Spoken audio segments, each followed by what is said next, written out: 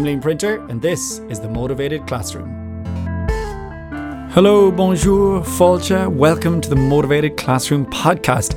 Gur míle maithagah. Thank you to everyone for joining, downloading, sharing, listening. I cannot believe that we have hit 50,000 downloads of the podcast. 50,000 listens is just amazing. I'm not really often speechless, as listeners will know to this, but I am blown away by those numbers. I genuinely thought when I started this up last July, if I get to kind of 3,000 or 4,000 listens by the end of the year, that would be really cool. It will mean that, lots of people are listening to it around the world. But to hit 50,000 has just absolutely taken my breath away. So thank you so much to everyone for sharing, for telling your friends, for posting it on blogs, on Twitter, on social media. And of course, to those patrons who keep the podcast going, a huge thank you to all of you who've joined me on patreon.com. Last week's episode on motivation and positive emotions and how those two things are linked was really well received. Lots of people getting back to me and saying that they didn't know about a lot of this research about the positive emotions. So go check it out if you haven't listened to it yet. Now today we're talking much more practical. I'm going to talk about how I structure the year without a textbook. And I don't have a textbook for any of my classes really.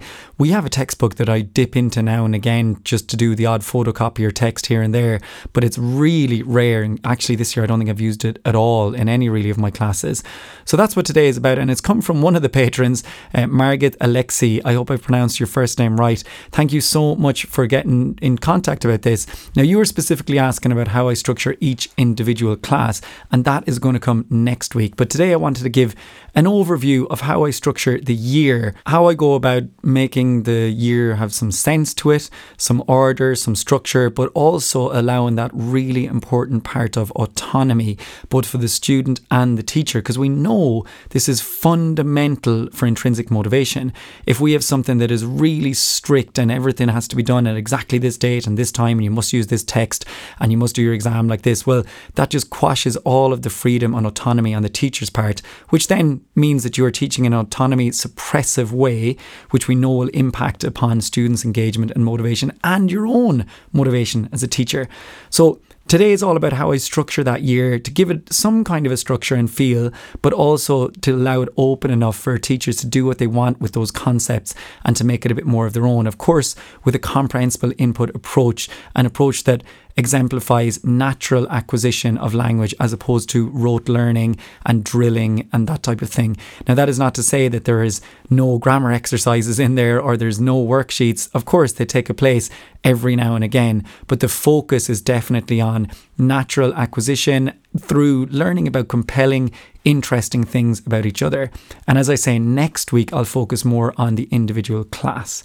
Now, of course, we must start with our Irish word. And our Irish word for today is the word leabhar. Now, a leabhar is the word for a book. I suppose kind of similar to livre or libro. Leabhar in Irish means book. So there you go.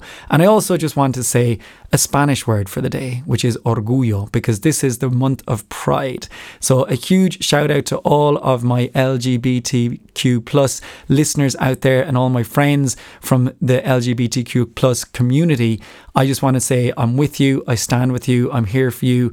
And if there's any time I can exemplify your voice more on this podcast, please get in touch. I do want this podcast to be about an openness to everyone and an openness to different opinions, to diversity, but also to people that we disagree with about things. That's okay. It's okay to have different opinions, but we're here to learn, we're here to educate, we're here to talk, we're here to listen. So I'll never really understand what it is like to come from an LGBTQ plus background and some of the persecution and oppression that you face throughout your lives. I'll never really understand what that lived experience is like, but I stand. So as a month of pride, our word is orgullo. We're with you all.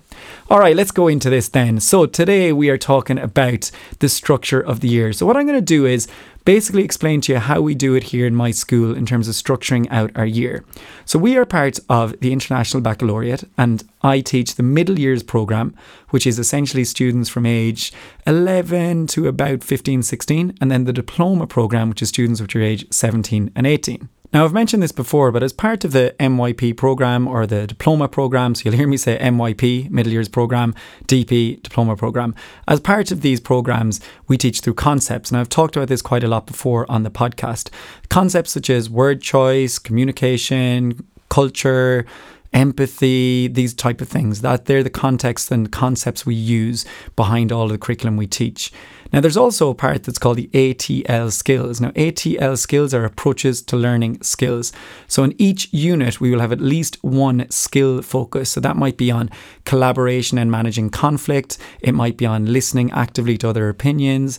It might be on managing anger and managing your own emotions. There's all types of them, and we choose one of these that we will explicitly teach to the students that skill as part of the unit. So the reason I start with this is because that already helps to shape what the year will look like.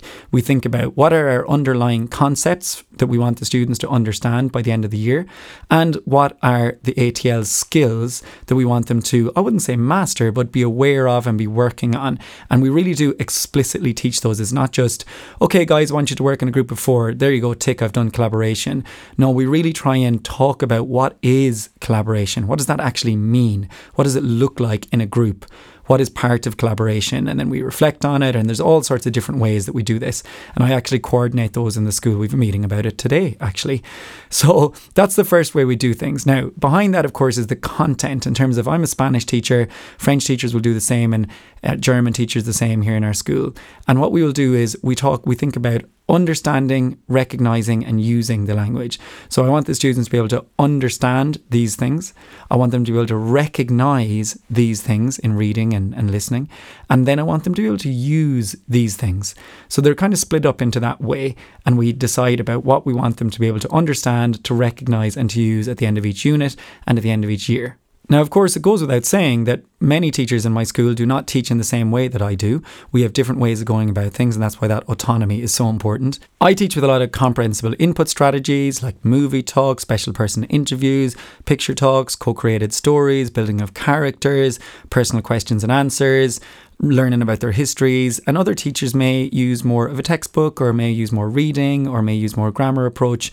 But we need to have the same kind of overall goals that we're getting to at the end of the year.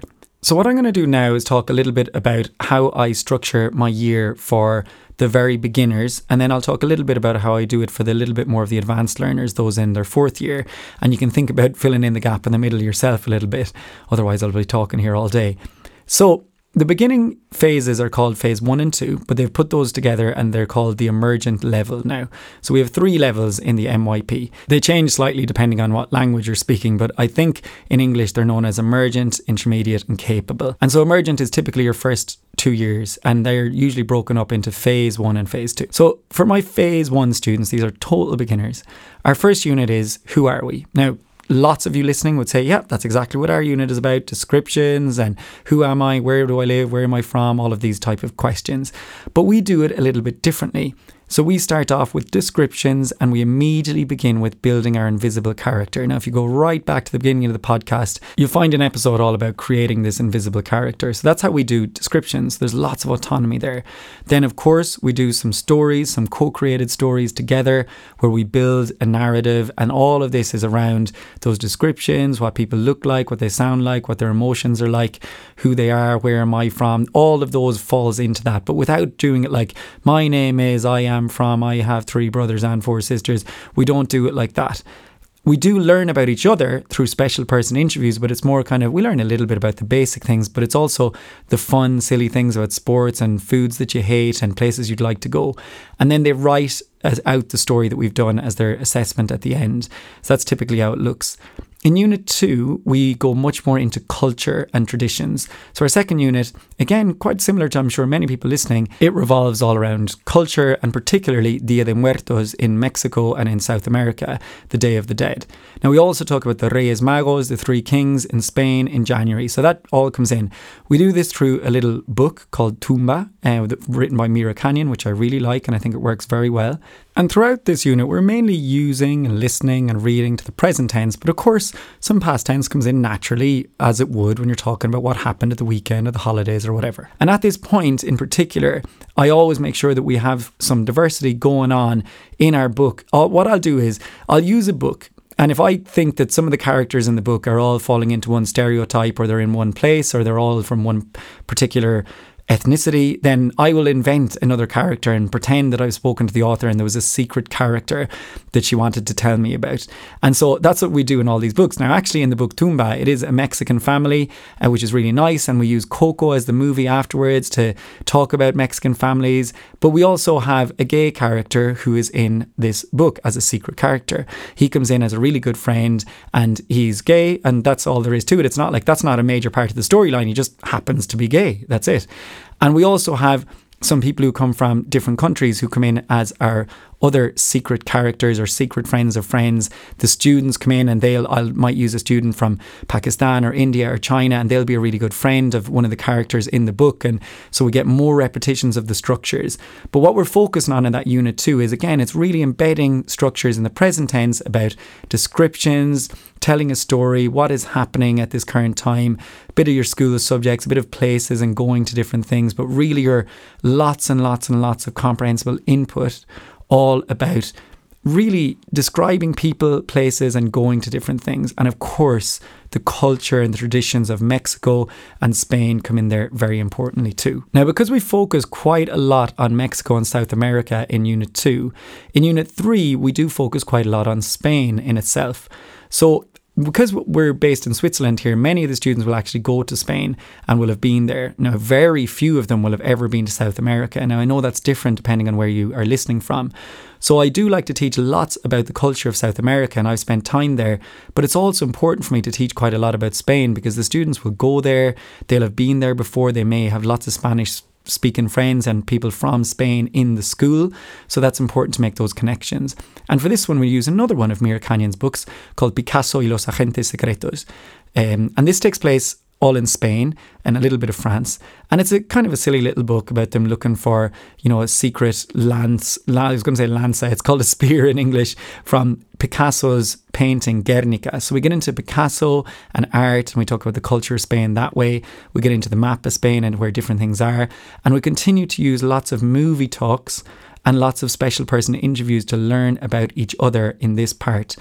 Again, what are our goals at the end of this? The goals are that the students will be able to talk about different parts of Spain, about Picasso, about art, about things that they like and their passions, comparing it mainly to some of the cultural things we learned about from Mexico in the previous unit. So that's how that kind of unit works together. Once again, we try and bring in a little bit of diversity into the book by having secret characters.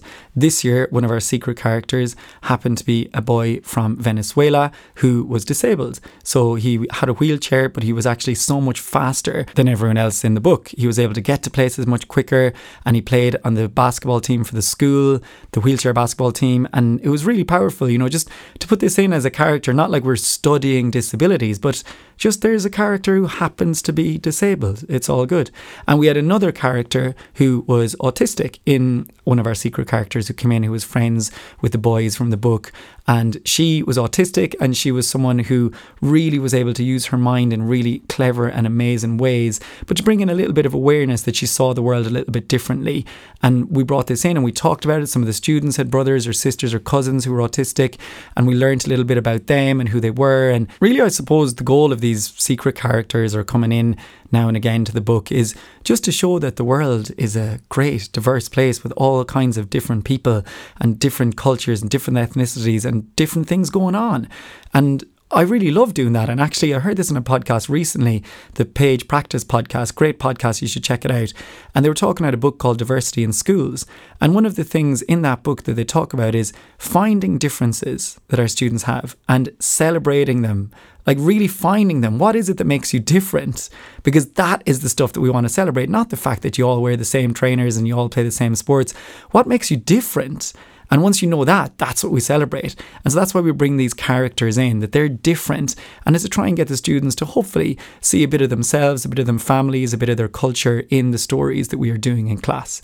So that's our third unit. The final unit then that we do, so typically in each of these classes is 4 units. And that I do that for all of my year groups. The odd time we'll have a fifth one. Some people have 6 units. I personally prefer to do 4 units in depth than 6 units really quickly, like touching on things. That's my own personal approach. And also, let you in on a secret, if I only do 4 units, I only have to do 4 tests. And that is the honest truth. Like, the research would show us that high stakes testing that has a number on it, is just not good for intrinsic motivation and students and their well-being. So I try and cut those down as much as I possibly can. I literally do the bare minimum of testing that I have to do to keep the reports going and everything. I do loads of formative assessment, lots of stuff with just comment only and talking about their progress, but really the summative tests, the ones that are scary, that have a number, that go in your report, I do the absolute minimum of those. And that's genuinely just the way I do things, because the research would show us they are not motivating. In fact, they do the opposite. They are demotivators. Those students who are A students, who are going to do really well, they don't need those. They're going to do really well anyway. It's the middle of the road students and the ones who are maybe not doing as well as others, when they see that they've got a C or a D or a low mark, they can switch off and think, I'm not able for this, no matter how hard we try and show them that, no, keep working, you'll get there. So we just cut them out. Don't do them as often. They don't really help as much as we think they help. Okay, there's my rant about assessments. So finally, the last unit is my house and area. Now, this is actually a great unit. The students love it. So again, this is really trying to fit in the box with my type of teaching. So I understand that the other teachers might be doing a unit to do with the house and the area, and they might have very traditional ways of doing that with lists about the area and the house and the vocabulary that goes in it, and thinking carefully about how we talk about these things and reading different passages about different houses and different areas, which is all good if that's the way you want to do it. For me personally, what we do is I use this unit to really talk about Pride Month, Pride Festival, people with disabilities, amenities for them, are they available? People who come from different ethnicities and have different houses around the world. And what we do is the students devise something called the house of their dreams. But before, in the past, they used to just do that. But they all did kind of the same thing, like these ultra crazy modern houses and really expensive, like huge screens and big pitches and everything. But what I do now is I try and show them really innovative houses that are quite different first. So I find some videos on YouTube about innovative houses from all over the world, from Latin America, from different places, and also like really basic houses that have very little in them, but give you a really great sense of well-being. And then now they create it, but also we talk about, well, you need to think carefully, because remember, you're going to have friends that have disabilities that are going to need access to this house. So how are you going to do that? You're going to have friends who may come to visit your house who may be autistic. So what are you going to do in terms of the sounds and the sights? Is there going to be a room that is really calm for them? How are we going to work with that? You're going to have people come who are in a wheelchair and want to play basketball, or who want to access your pool but are maybe don't have any legs. What are you going to do there? So we think really carefully about making sure our house is open to everybody. And then, of course, we get into the diversity side and say, you've also got to prove to me that the house of your dreams shows it is open to other cultures and races and ethnicities. How can you show me that in your house? And they'll talk about artifacts and different rooms with music from the indigenous people in Colombia. And then they'll have another room that is, about Black history and all these cool things. And this all comes from them. It's their creativity. And what they have to do then is sell the house of their dreams in groups. And they use persuasive language, no notes, and that is the goal, that by the end of the year, they are able to sell the house of their dreams using persuasive language after having written a speech with confidence, all done in Spanish with no notes. Now, the no notes things does scare them a little bit, but actually they have their plan of their house right in front of them, which is labelled, and so they can use that almost as notes. But that is how we end the year, and it just shows them how far they've come. They're able to talk about this with real passion and the amenities and what's around, and then give their own story and why they like it, why they chose it, why is it like that. They have to make that personal connection to it too. And it's a really great unit, especially for the diversity. It really gets them to see and focus that the world that they're living in is maybe very white-centric, or maybe it's very European-centric, or maybe it doesn't really think about people with disabilities or people with autism or people from other sexualities. How do we make them feel welcome in our houses, in our spaces, in our towns, in our amenities? How can we welcome everybody, even people that we don't agree with? How do we do that? And it makes them think about this at a young age, 12, 13, when they're doing this. So that's phase 1, and that is the first year and that is how we go about it. In terms of grammar, we don't really have specific grammar things that we're trying to get through all the time. It's more that by the end of the year, they can, those three things: understand, recognize, use. So understand the present tense when used for descriptions, describing houses, cultures, Dia de Muertos, Reyes Magos, all of these different cultural things, that they can really understand these. They can recognize the past tense when reading, and they can listen to it and hear it, because we do a story in the past tense. So they start to recognize that, oh, at the end, if there's an O and an accent, that usually means past tense. That's the kind of recognition we're looking for, which in second language acquisition is called noticing. And they can use persuasive language to sell the house of their dreams. They can use the language to tell a story, to write a story, to talk about their classmates, to talk about diversity, to talk about areas that are welcoming in their town. They can use the language to describe each other, to tell a story. That's the kind of things we're looking for in year 1. Now, there's just no way I'll have enough time to go into detail on year 2, 3, 4, 5, etc.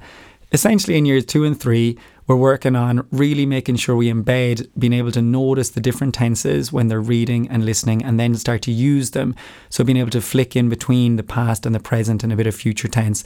And we do themes like immigration, acceptance of others. We work on empathy.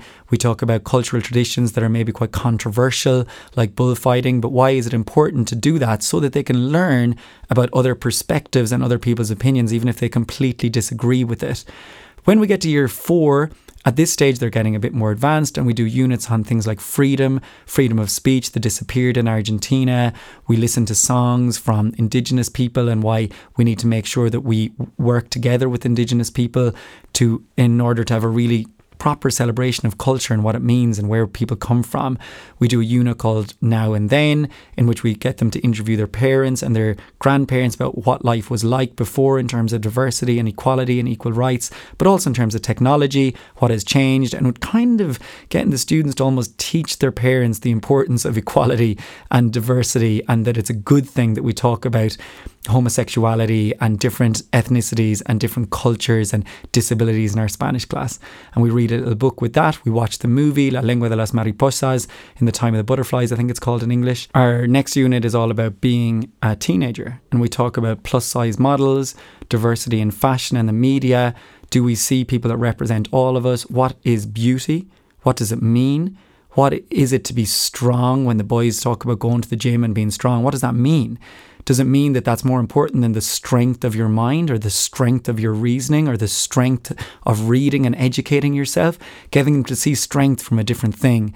We talk about body image, we talk about social media, all of these pressures that are there. It's a really great unit. They really get into that one. And we also at this stage really start to look at Hispanic music, and we do a little oral assessment on misogyny in music and why we need to stand up against misogyny in music. And they bring in songs that have misogynistic words in them, and they play them, and we stop them and we analyse and say, this is just unacceptable. You cannot use words like this. What message is that sending to women, or to the sexualization of women for this? Or what message is that sending about men?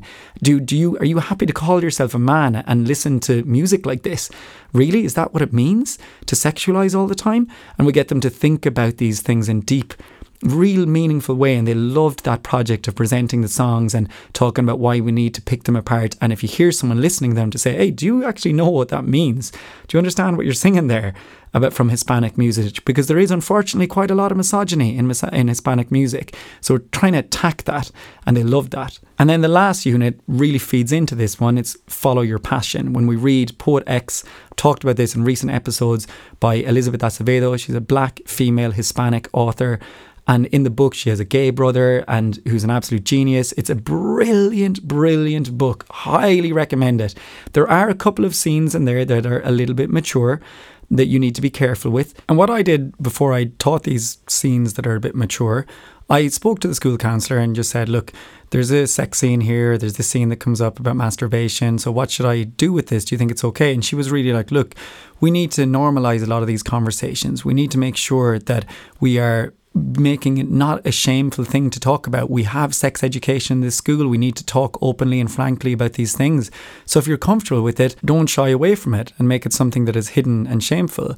Just talk about it, but briefly mention it. That's okay. Now, of course, it depends on how comfortable you are with it, but the school has got an approach where we are open and we're talking about things and we're talking about feelings and desires, and we have a sex education program that we really, as teachers of 16, 17-year-olds, should not shy away from these topics, even if they can be a bit challenging for us. So yeah, that's how that worked. And then finally what they do is they choose a text type that we've written all year, like a blog, an email, a formal letter, and they'll write a text from the perspective of someone in the book to another member of the book. And that's how that we finish the year. This is a brilliant unit. Honestly, they get so into it, and it's such a brilliant book for discovering about what women go through, particularly young women who happen to develop physically quite early, because she's really clear about this in the book. And as a man, as a white man reading this book, it completely opened my eyes to what it's like for a woman, for a black woman, for a black Hispanic woman to grow up in a place where she doesn't look and sound like everybody else. And it was absolutely really opened my eyes, and I felt really emotional. And there's a really strong teacher element in there as well. She's got a great relationship with her teacher, and it opened my eyes about what it means to be a good teacher as well. Highly recommend this book. And I talk about this with the students, particularly to the boys in the class. I say, what are you learning about women and what it feels like to be a woman, and the first time you get your period in school? Like, what are you learning about that now? Because I didn't think about this as a teenager, but reading this now, I'm having a bit more empathy and I'm thinking about it. And they really get into it, and they really realise, yeah, wow, the world is different. This is not my experience as a young white man, that the same experience as a young black woman has had. It's very different, actually. And it's about that understanding. So a brilliant book for these themes, and they love it. And it's a great way to segue into the diploma programme. So that's essentially how we do the more advanced classes. And again, it's all through concepts like empathy, point of view, understanding, communication, culture. And of course, we concentrate a bit more on the more complex structures, using the subjunctive and different things like that, mainly through reading and then trying to put it slowly into what we're using. But we always start with recognition. That ended up being quite a long episode. I'm almost at 30 minutes, so my apologies. But I just thought it was important. Next week, I will talk about how I structure an individual class, because a lot of people are asking me about that. What do I do at the beginning, middle and end of a class? And again, just to say, these are just my thoughts and the way I do things.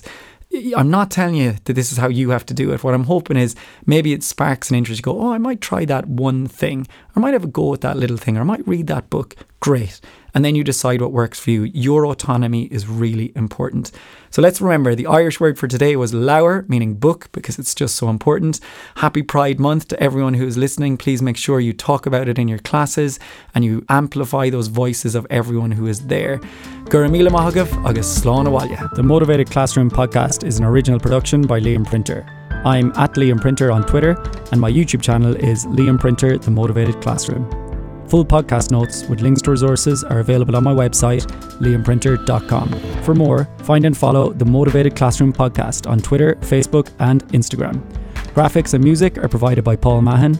Intro clips are thanks to the wonderful multilingual staff at the International School of Lausanne.